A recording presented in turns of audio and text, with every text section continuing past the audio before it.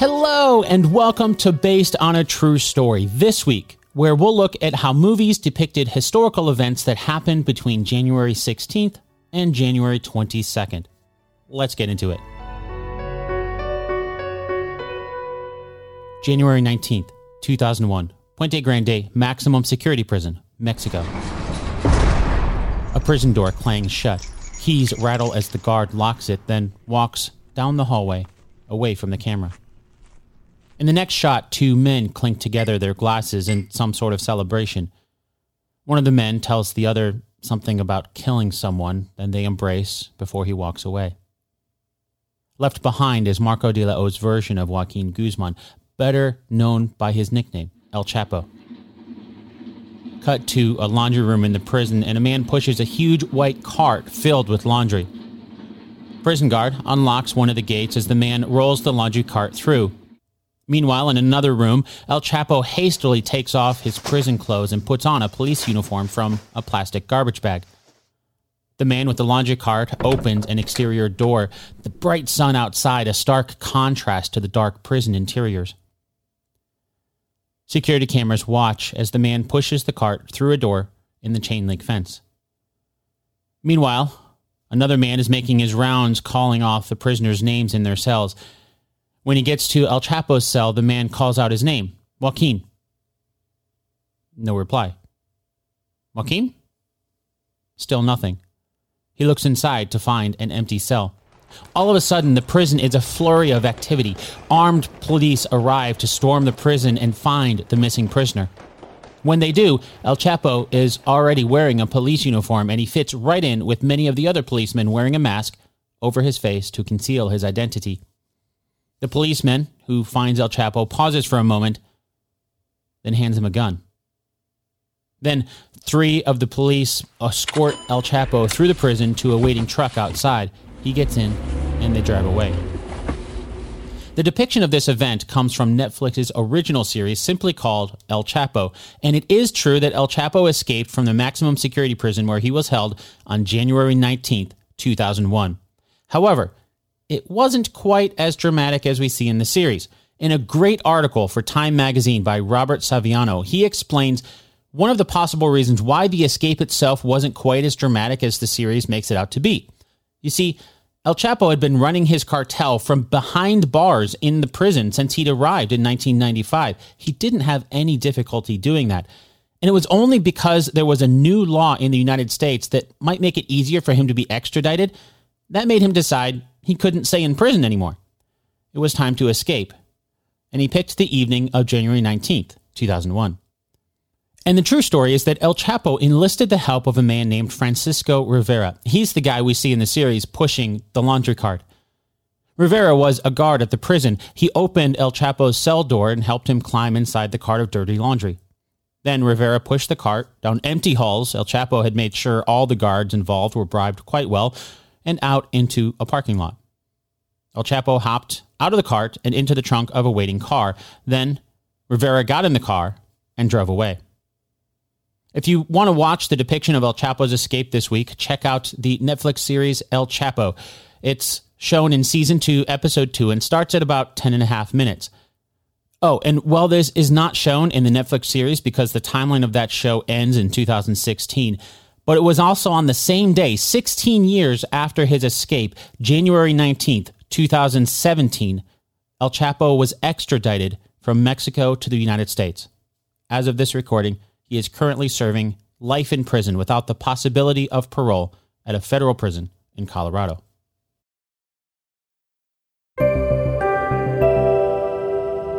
The weather's getting nicer, which means now is the perfect time to plan ahead for summer fun. Personally, I'm hoping to be able to visit my family this summer, and that means booking flights as soon as possible before the prices go up. And now you can help ensure your money is there when you need it with today's sponsor, EarnIn. Just download the EarnIn app, verify your paycheck, and watch your earnings tick up as you work. Access up to $100 a day and up to $750 per pay period so you can start making your summer plans now.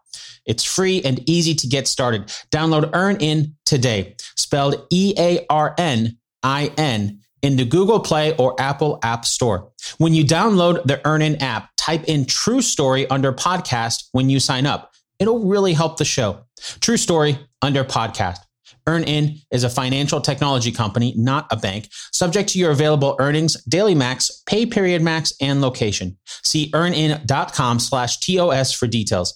Bank products are issued by Evolve Bank and Trust, member FDIC. Thanks, EarnIn.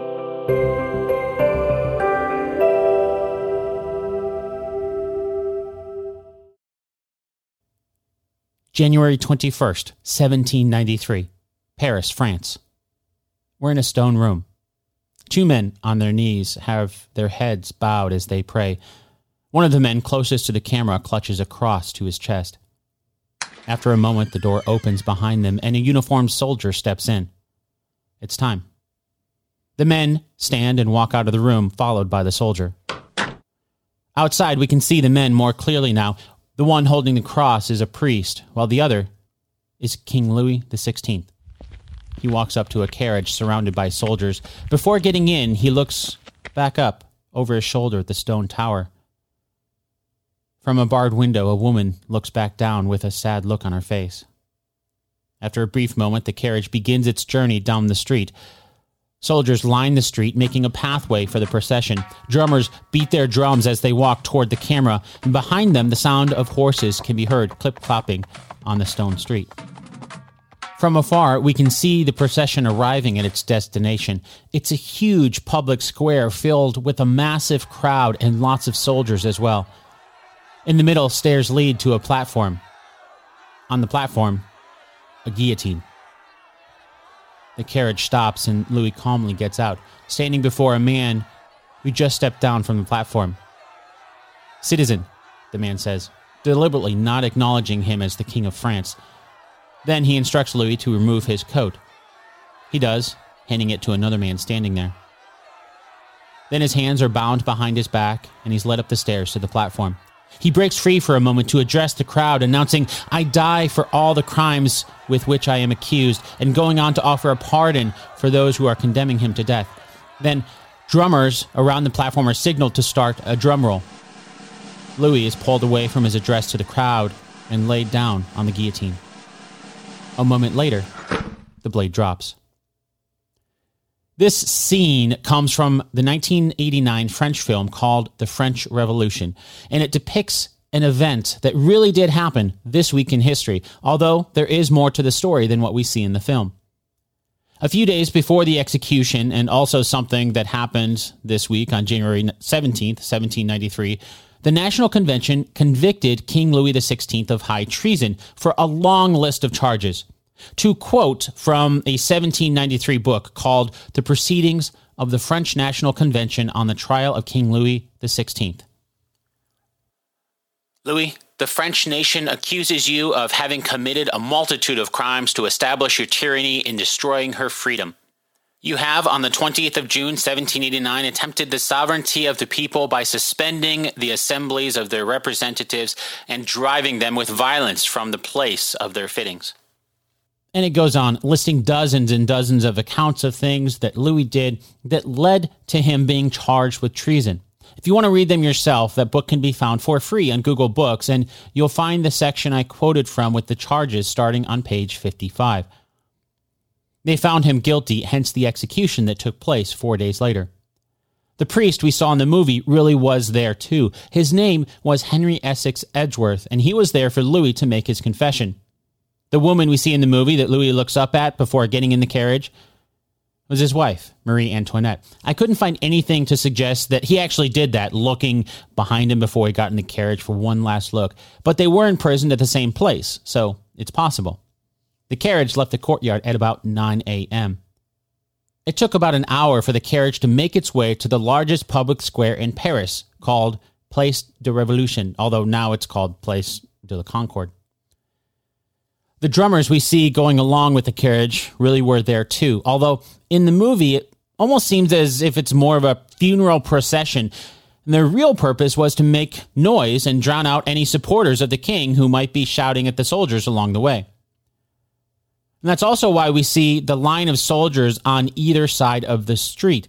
The movie makes it look almost like they're standing there out of respect for the king, but they were really there to make sure no one tried to stop the execution from happening. There were about 80,000 soldiers who lined the streets of Paris along the route. And although we don't see it in the movie, there was an attempt to save the king by some of his supporters, but that was quickly squashed. At about 10 a.m., the carriage arrived. A crowd was there to witness the event. Being called a citizen was something that happened too, although I'm not sure if it happened when we see it in the movie there. But it is true that Louis was officially tried and convicted not as King Louis XVI, but as citizen Louis Capet. The bit we see in the movie where the king tried to give a long speech also actually happened. He got out some of it, but just like we see in the movie, the order was given to drown out his voice with drummers, and the execution continued. In 1815, the priest who served as Louis's confessor before the execution published his memoirs of the event. This is what he had to say about it. The path leading to the scaffold was extremely rough and difficult to pass. The king was obliged to lean on my arm, and from the slowness with which he proceeded, I feared for a moment that his courage might fail. But what was my astonishment when, arrived at the last step, I felt that he suddenly let go of my arm. And I saw him cross with a firm foot the breadth of the whole scaffold. Silence, by his look alone, 15 or 20 drums that were placed opposite to me, and in a voice so loud that it must have been heard at Pontournant, I heard him pronounce distinctly these memorable words: I die innocent of all the crimes laid to my charge. I pardon those who have occasioned my death, and I pray to God that the blood you are going to shed may never be visited on France. If you want to watch the depiction of the event this week, check out the 1989 movie simply called The French Revolution. Although the whole thing is like 5.5 hours long, and it's actually in 2 parts. So look for the second part with the subtitle Years of Rage. But if you're like me and don't speak French, then it might be tough to watch without actual subtitles. So if you'd prefer, you can also see other depiction of the events leading up to and around the execution by watching some of the movies centering around Louis's wife, Marie Antoinette. They don't really show the execution itself, but they're still set around the same time period, of course. For example, there's the 2006 movie simply called Marie Antoinette. That movie does not show the execution of her husband, nor does the 1938 movie of the same name, although the 1938 movie shows it from her side. So you see her in prison and she's looking out the window at what we can assume is her husband riding off in the carriage. There's also a new series about Marie Antoinette that started last year, but as of this recording, the timeline of that series has not made it to Louis's death yet. Oh, and as one last little historical note, 9 months after Louis was executed, Marie Antoinette was also executed in the same public square. January 22nd and 23rd, 1879, South Africa. Our next movie opens with huge text that says January 23rd, 1879. Then, the opening shot in the movie is a letter that talks about the events that happened the day before. The movie slowly zooms in on the letter as a narrator explains it's sent to the Secretary of State for War from the Commander-in-Chief of Her Majesty's forces in Natal Colony, South Africa. Then, reading the letter, I regret to report a very disastrous engagement which took place on the morning of the 22nd of January between the armies of the Zulu King Ketcheway and our own No. 3 column, consisting of 5 companies of the 1st Battalion, 24th Regiment of Foot, and 1 company of the 2nd Battalion, a total of nearly 1,500 men, officers, and other ranks. The Zulus, in overwhelming numbers, launched a highly disciplined attack on the slopes of the mountain Isandlwana, and in spite of gallant resistance, the column was completely annihilated. Then the sound of burning fire can be heard as we're transported to the battlefield. Flames are eating away at what remains of wagons, carts, and other military equipment. The grounds are littered with red uniforms of dead soldiers. After this, the rest of the movie takes place on the rest of January 22nd and then into the 23rd. So we won't cover the entire thing here. Maybe that'll be a regular, more in-depth episode of Based on a True Story in the future. But if we fast forward to around 2 hours and 10 minutes into the movie, at the very end, we get some more narration that says, in the 100 years since the Victoria Cross was created for valor and extreme courage, only 1,344 have been awarded. 11 of them were given to the defenders of the mission station at Works Drift, Natal, January 22nd to the 23rd, 1879. That last little bit of narration in the movie highlights the significance of the event. By that, what I mean is that the events of the 22nd and 23rd of January are, to date, the most ever Victoria Crosses being awarded for a single action to a single unit, with that unit being the 24th Regiment of Foot. They were awarded 7 of the 11 total Victoria Crosses the movie mentions, 4 given to another unit, when about 150 British soldiers defended the station against over 3,000 Zulu warriors. If you want to watch the event this week, check out the 1964 movie, Zulu. This episode of Based on a True Story this week was written and produced by me, Dan Lefebvre. Before I let you go, well, not historical events, there are some birthdays this week for people who have been mentioned in movies or TV shows.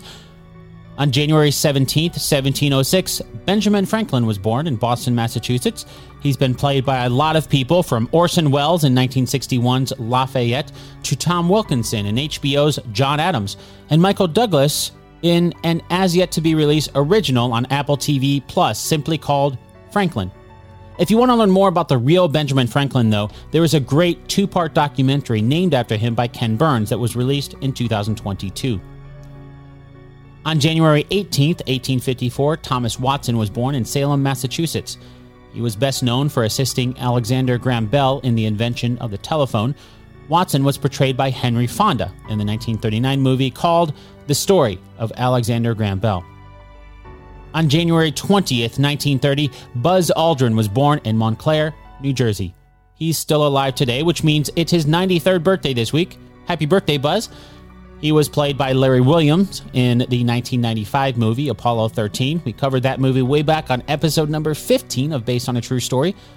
Aldrin was also portrayed by Corey Stoll in 2018's First Man, and we covered that one here on the podcast too, back on episode number 144. As a fun little bit of trivia, Aldrin has done some acting of his own in movies like Transformers, Dark of the Moon, and TV shows like The Simpsons and Futurama. If you're finding some value in Based on a True Story, you can support the podcast over at basedonatruestorypodcast.com/support. There you can also learn how to get ad-free versions and help keep the show going. Until next time, thanks so much for listening, and I'll chat with you again really soon.